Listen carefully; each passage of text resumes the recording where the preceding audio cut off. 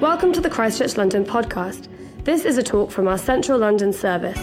To find out about upcoming talks at each of our services, or to listen to other talks, please visit christchurchlondon.org. Fantastic. Thank you. Happy New Year, everybody. I hope you had... Oh, thank you. Better than the South. They didn't wish me a Happy New Year at all. But I hope you all had a fantastic Christmas and didn't get too many gifts that need re-gifting, because I don't want them. So I had a good Christmas this year. I didn't get as bad presents as I often do. Probably my worst was from my in-laws, and it was a jar of chopped garlic.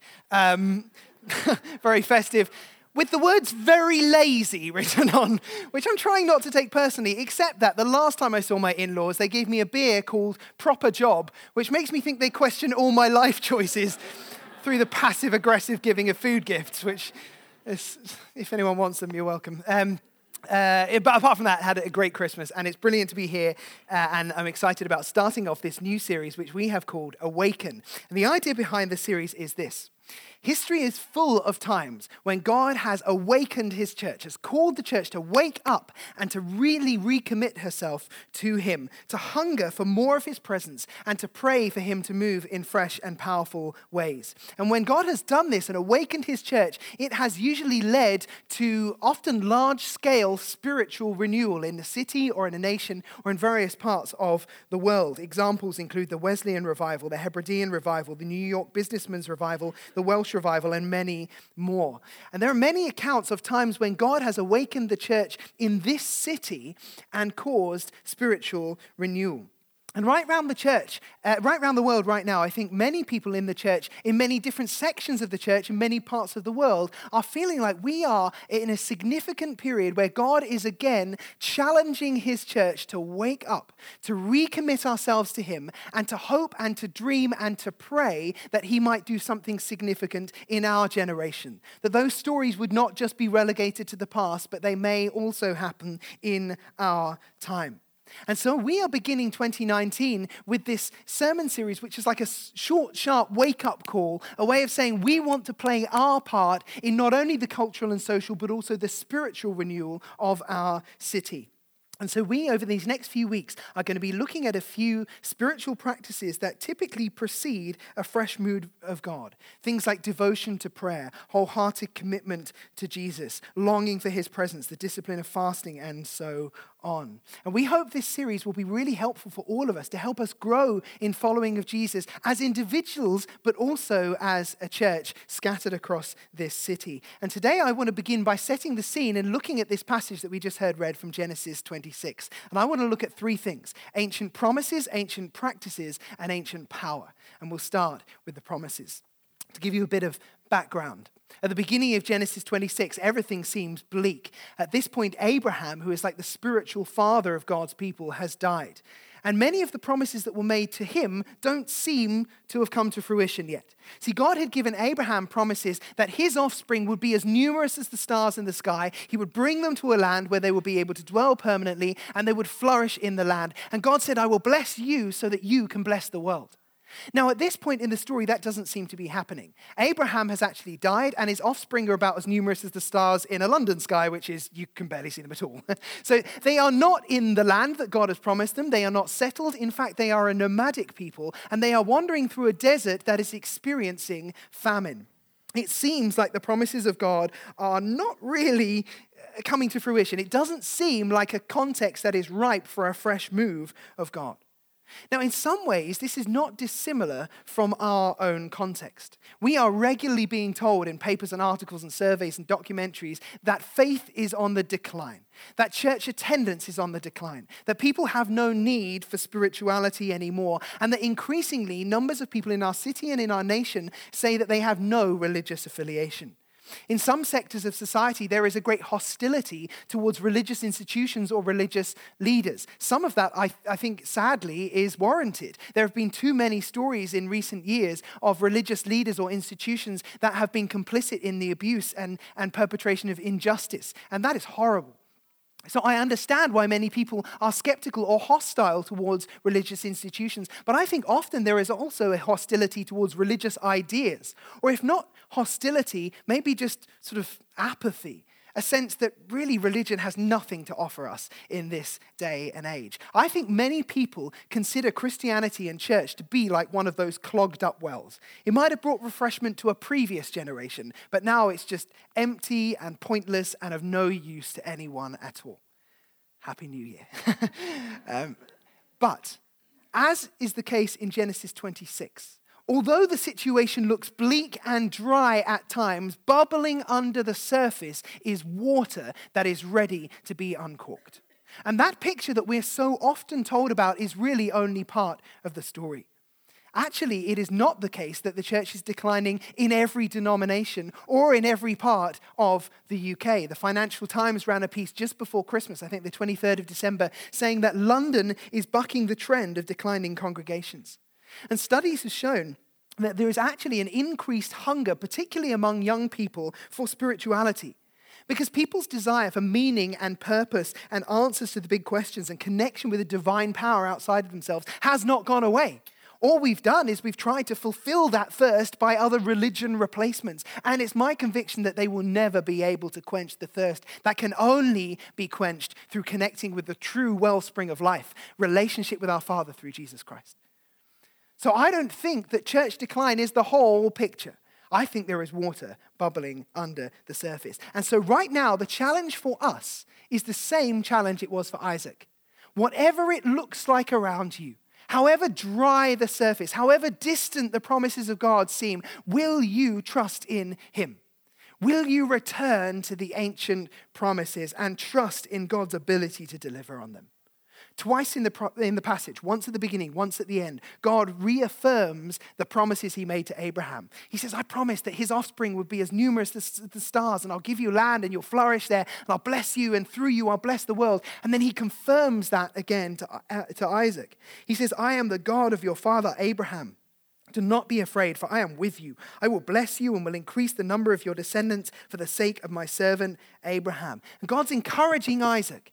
Don't look at the dryness around you and be discouraged. Rather, look at me. Trust in my ancient promises. My promises are not off track. They did not die with Abraham, but rather your generation, Isaac, is the generation that gets to pick them up and run with them.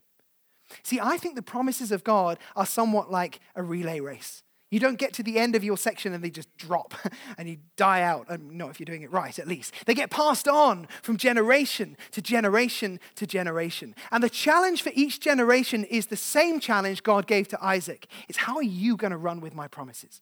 Are you going to pick them up and take them on? Are you going to run with them all the days of your life? You see, with a relay race, things get passed on, passed on, passed on. In the same sort of way, I think our task is to look at the previous generations, to receive the promises well from them, to learn from how they ran, and then to say, right, it's my turn, and to sprint as hard and as fast as you can, hoping and dreaming and longing that you, with God, will fulfill those promises in your generation. The challenge is this: how are you running with the promises of God?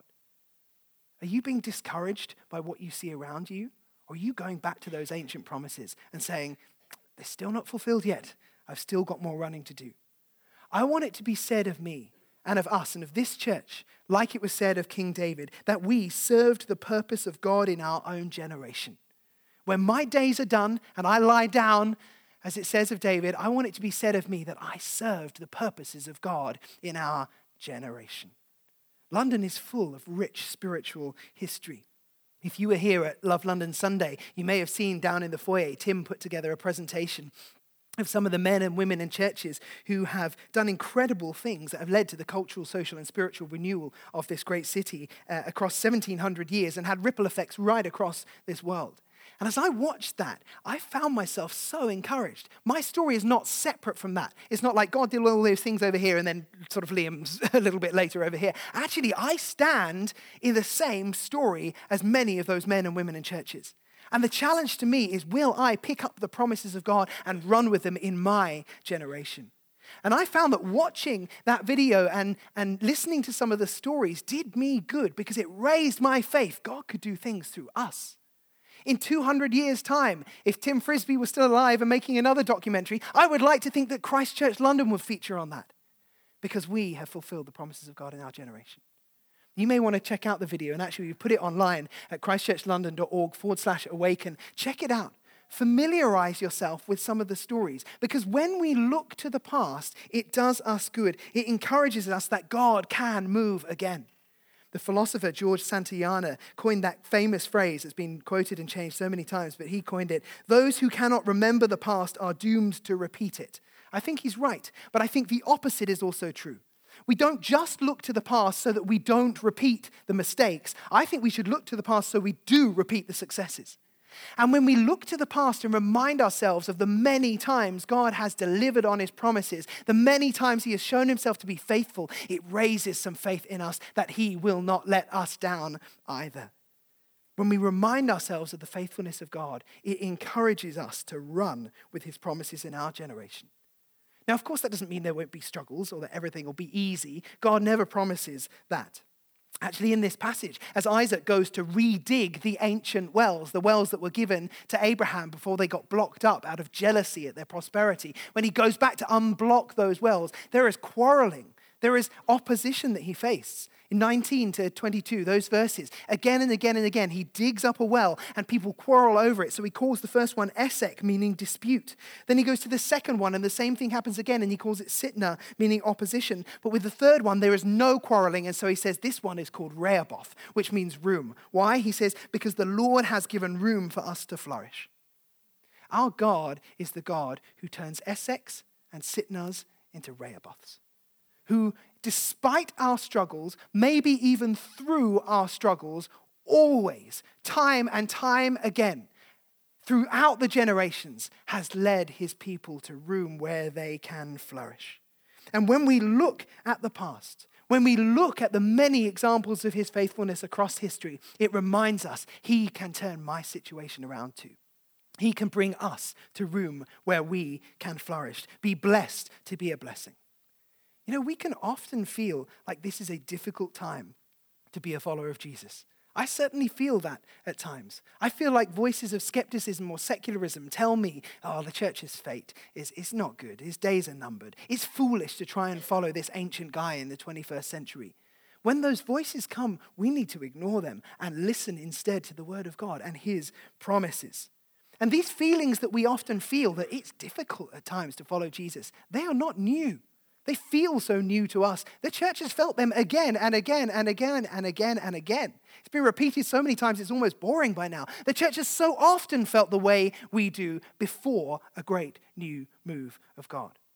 In 1909, James Burns published a little book called The Laws of Revival, in which he looked at times across history where groups of people, sometimes a significant portion of a city or a nation, has just suddenly been awakened to their need for God, completely unexpectedly, and have sought faith in him. And he uses the word revival to describe that, which maybe for some of us is an unhelpful or loaded term, but basically it just means to make alive again. And he says a revival is a time when many people who had been unaware of the supernatural become keenly aware of it. Throwing all else aside, they desperately search for a way of salvation. And Burns writes that spiritual awakenings or revivals come in waves, like the ebb and flow of the tide. And there are times when it feels like the spiritual life of a city is really flourishing and many people are finding faith and it's like the tide is crashing in. It feels like people are just eager to know more about Jesus. And there are times then when it starts to retreat. Maybe Christianity starts to lose some of its sway or appeal and people don't seem interested anymore and it ends up feeling a bit dry, a bit barren. Actually, he argues that that's not just the case with faith. That is the case with all progress. All progress in every area has times where it feels like it's advancing and other areas feel on the back burner, but then there's a change in the tides. And he says, just as you don't give up on areas like science, for example, or technology when it seems like other areas are advancing more, rather you trust that their time is going to come again, so is the case with faith. When it feels dry, when it feels difficult, that is not the time to give up on faith. He says, we find preceding every revival a spiritual desert. He writes, the tide is out. The wave of spiritual progress recedes, but even in receding, it is gathering in power and volume to return and to rush further in. When the night is at its darkest, the dawn is on its way. It's time to awaken faith. That's what I think for 2019. It's time to awaken faith. It's time not to be discouraged by what we see or hear around us. It's time to trust that God has not given up on his promises. There is water and there is life bubbling under the surface of our city, ready to be uncorked. It is gathering in power and volume to return. It's time to remind ourselves of the ancient promises of God, to bless his people so that we can be a blessing. How does God prepare his church for a fresh new move, for the tide to come crashing in again?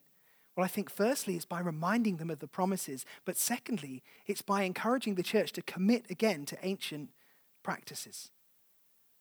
Burns says that before every great move of God, the church gets awakened and calling them back to the hard work of ancient practices. In Genesis 26, they go back and they unclog these wells. I can't imagine that was an easy thing to do. Wells that have just been rammed with mud. It takes work and effort to get the mud out, to get down to the water underneath. And the same is true of spiritual practices. They are not always easy. They require work and effort, but when you pursue them, they unleash water. They unleash refreshment. Burns says that a great new move of God starts with dissatisfaction. He says it starts with people looking at their city or their world and saying, this cannot be all there is. I long for more. I'm not satisfied with the brokenness I see. I want God to break in. But if that dissatisfaction is to be healthy rather than just something that eats us up, it needs to be channeled into two things. Firstly, commitment.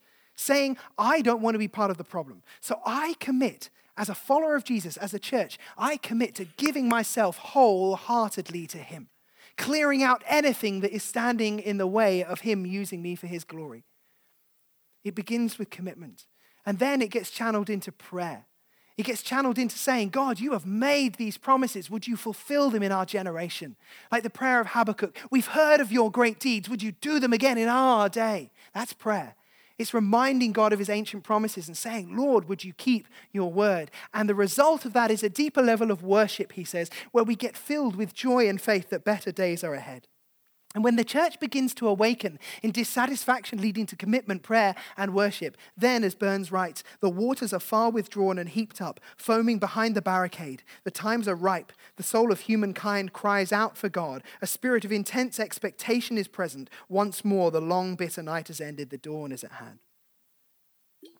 I don't know about you, but I long for God to move in this city. I long to see spiritual renewal in this city that I love. I look at it and I am pained by a lot of the brokenness I see here. And I long for us to play our part in the cultural, social, and spiritual renewal of this city. The tide has been out for too long. So, in 2019, would you dare to awaken faith and give yourself again to the ancient practices? Things like reading scripture, praying, giving yourself fully to him, trusting that God could use you for his glory. God is calling us back to those ancient practices. Would you prioritize those this year? And maybe you're hearing this and thinking, no, I'm tired. 2019 has just begun already. You're already giving me stuff to do. My goal is not at all that you leave today thinking, I've just got all this work to do that I didn't really want to do. And I know I'm just going to make commitments and then break them within a week or a month or whatever. Just feeling awful. The spiritual practices are not meant to make you feel like that. Done badly and from the wrong motives, they can make you feel like that. But done right, as a way of connecting with Jesus, the one who said, my yoke is easy and my burden is light. Spiritual practices are a way of finding refreshing for your soul, a well in a desert place. In Jeremiah 6, there's this beautiful verse where God is calling his people to awaken again. He's calling them back to himself. And he says, stand at the crossroads and look. Ask for the ancient paths. Ask where the good way is and walk in it, and you will find rest for your souls. You see, the ancient practices that followers of Jesus have done for thousands of years, of prayer, of fasting, of giving yourself to him through repentance and worship and meditating and reading on his word, they are not meant to be heavy or burdensome. They are meant to release refreshing for your soul. Honestly, looking back over 2018, it was a hard year for me, as I know it was for many of you as well. It was probably one of the hardest years for my family that I can remember. And yet also at exactly the same time, it was one of the most spiritually vibrant years. It's weird how that happens. Those two things often come together. I think that's due largely to having found comfort and rest and power in ancient practices of prayer and worship and scripture reading. To be clear, I did all those things before 2018 as well. It's not like I suddenly just decided, I'm a teaching pastor, I should probably read this Bible. I've always done those things.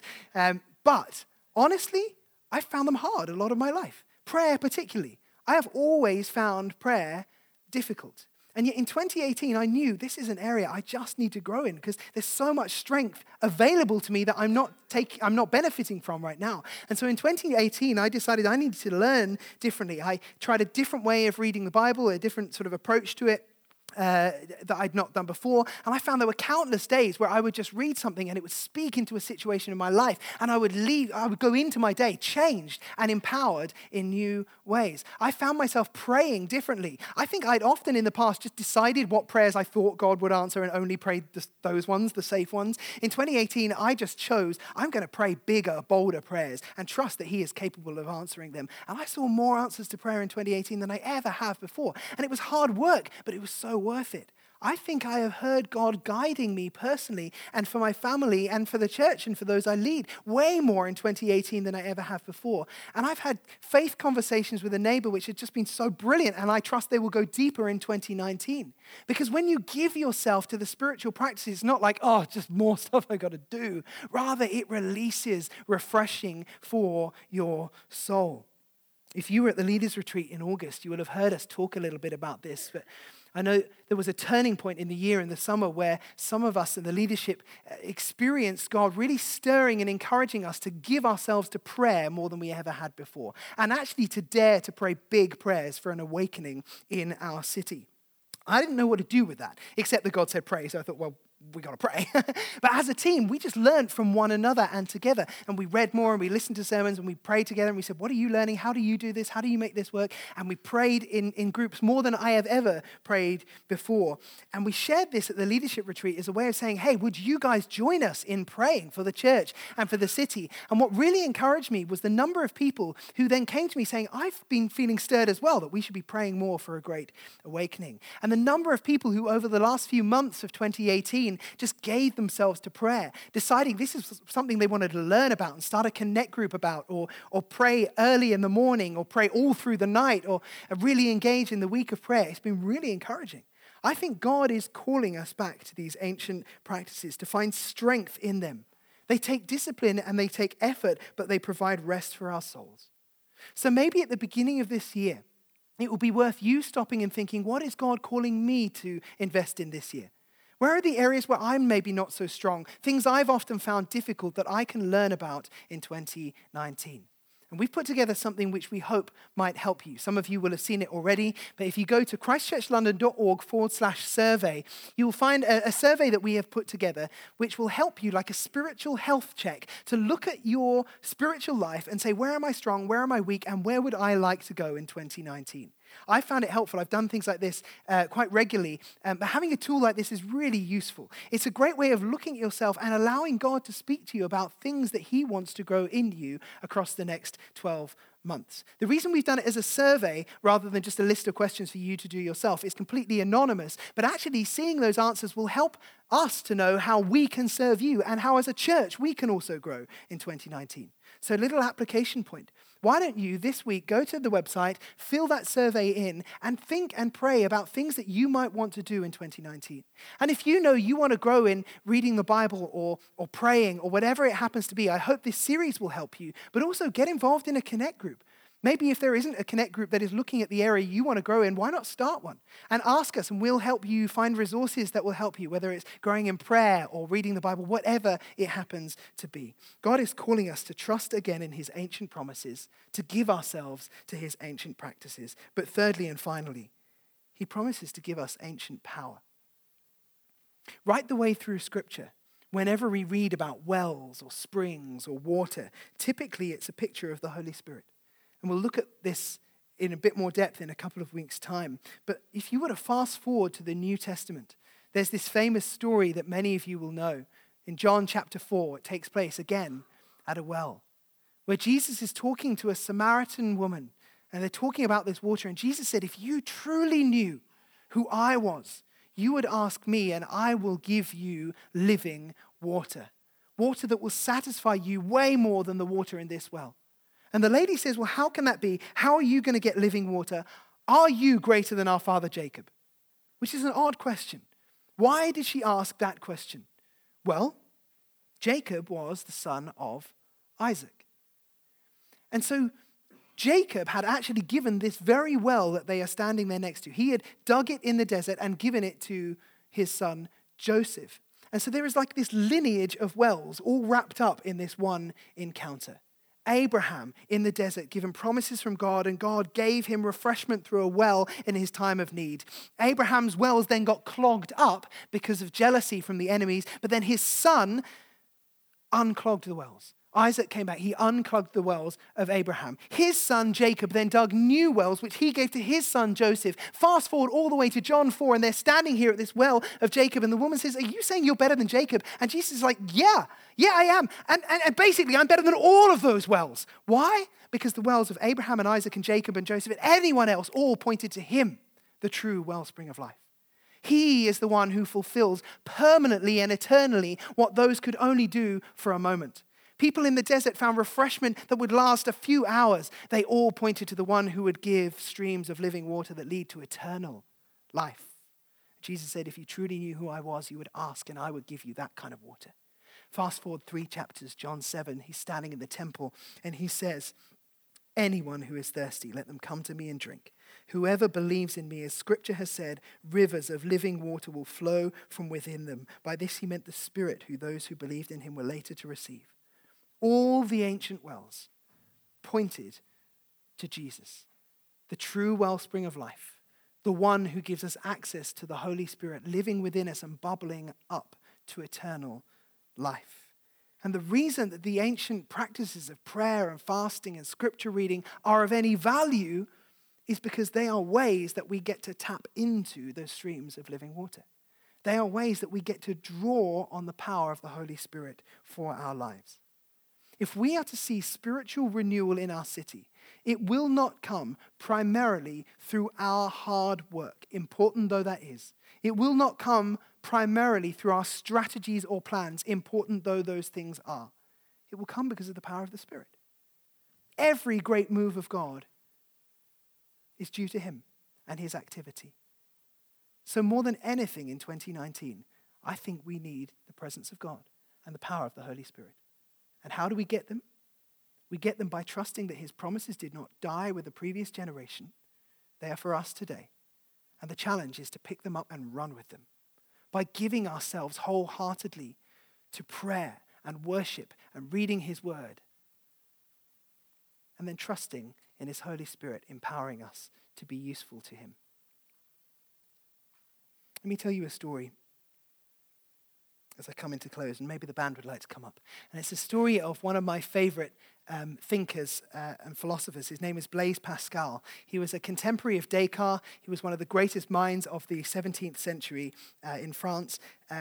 Tragically, he died at the age of 39, but in his short life, he achieved so much. He was the pioneer who created many of the earliest mechanical calculators. He made huge advances in mathematics and science and mathematical probability and hydrodynamics, none of which are my passions. I'm not like, oh, I love this guy because I just love calculators. That's not why. He was actually a great thinker and a follower of Jesus. And I think his writings on philosophy of religion are so profound and way ahead of their time. I mean, he had this experience in November 1654 that completely changed his life. And it's hard to know exactly what happened. We don't really know at all. All we know is that it lasted about 2 hours and he was not the same again afterwards. And he wrote in his journal straight after this experience these words: the year of grace 1654, Monday 23rd of November, from about 10:30 at night until past midnight. Fire, God of Abraham, God of Isaac, God of Jacob, not of the philosophers and of the learned, certitude, feeling, joy, peace. God of Jesus Christ, my God and your God will be my God. Forgetfulness of the world and of everything except God. He is only found by the ways taught in the gospel. Grandeur of the human soul.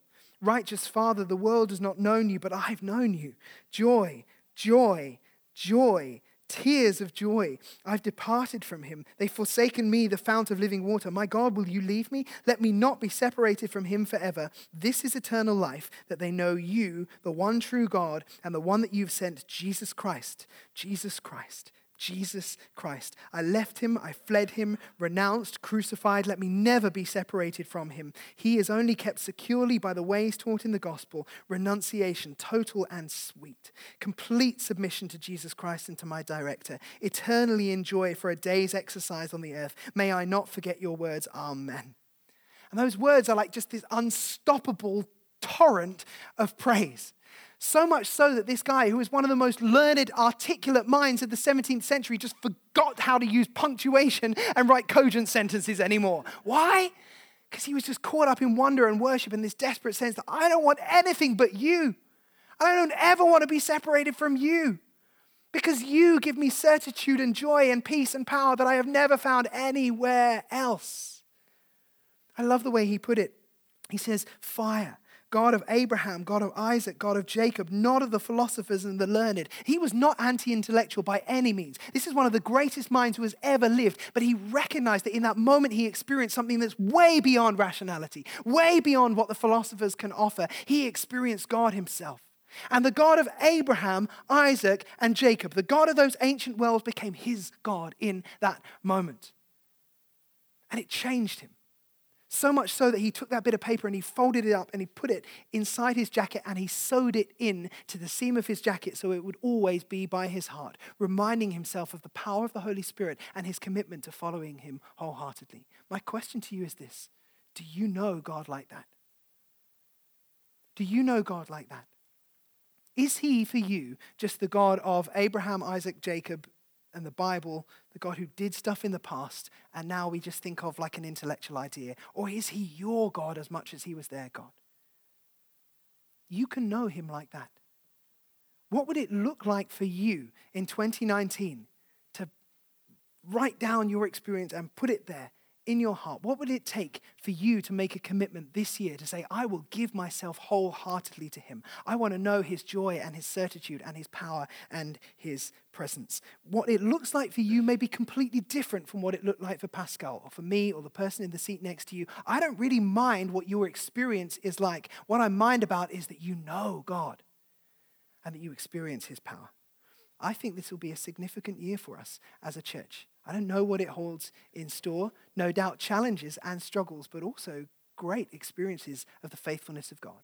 But my challenge to you right here at the beginning is this: will you give yourself wholeheartedly to him and allow him to fill you afresh with his Holy Spirit?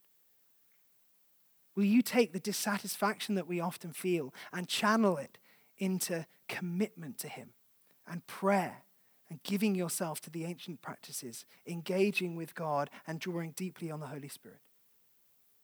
In a moment, I'm going to ask us to stand, and if you want to start the year that way, I'm going to pray. And I'd encourage you to make that prayer your own. And then we'll worship and we'll sing just about our desire for more of the Holy Spirit. It may well be that you have never begun following Jesus, but you know, actually, at the start of 2019, I want to get my year off to a good start in that way. In which case, as we pray, just in your own way, however you can, with whatever language you want to use, just say, God, I want to know you in 2019. And then at the end of the service, come and speak to me. I'll be down here at the front, or speak to the prayer team or a trusted friend or one of the leaders. We would love to talk with you, answer your questions, and pray with you. But if you are already a follower of Jesus, it's time to say, I want to awaken faith. I need the Holy Spirit again. I need to give myself to God again. So why don't we stand?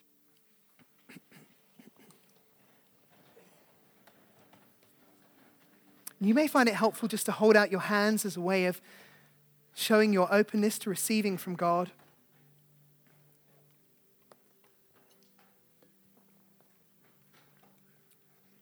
I'm going to pray for us before we sing. Lord God, at the start of this new year, we want to know you more. God of Abraham, God of Isaac, God of Jacob, we remind ourselves of your promises to fill the earth with your glory, and we ask, would you use us in your purposes? May we be faithful in running with your promises in our generation. We're not content with what we see in this city that we love. We're not content with the pain and the brokenness around us. We long to see a great awakening in London. We long to see people give their lives to you in their thousands. We long to see countless people find hope and rest and life and restoration in you. So we ask, would you pour out your Spirit on our city and draw men and women to yourself? And would you start with us? We choose to give ourselves to you in full devotion. We repent of anything that is stopping us from being useful to you. We lay it down. We want to be pleasing to you. We give ourselves to you. And we ask that as we grow in prayer and dependence on you, would you strengthen and sustain us? And we pray now that the fire of God would fall on us. May we be clothed with power from on high.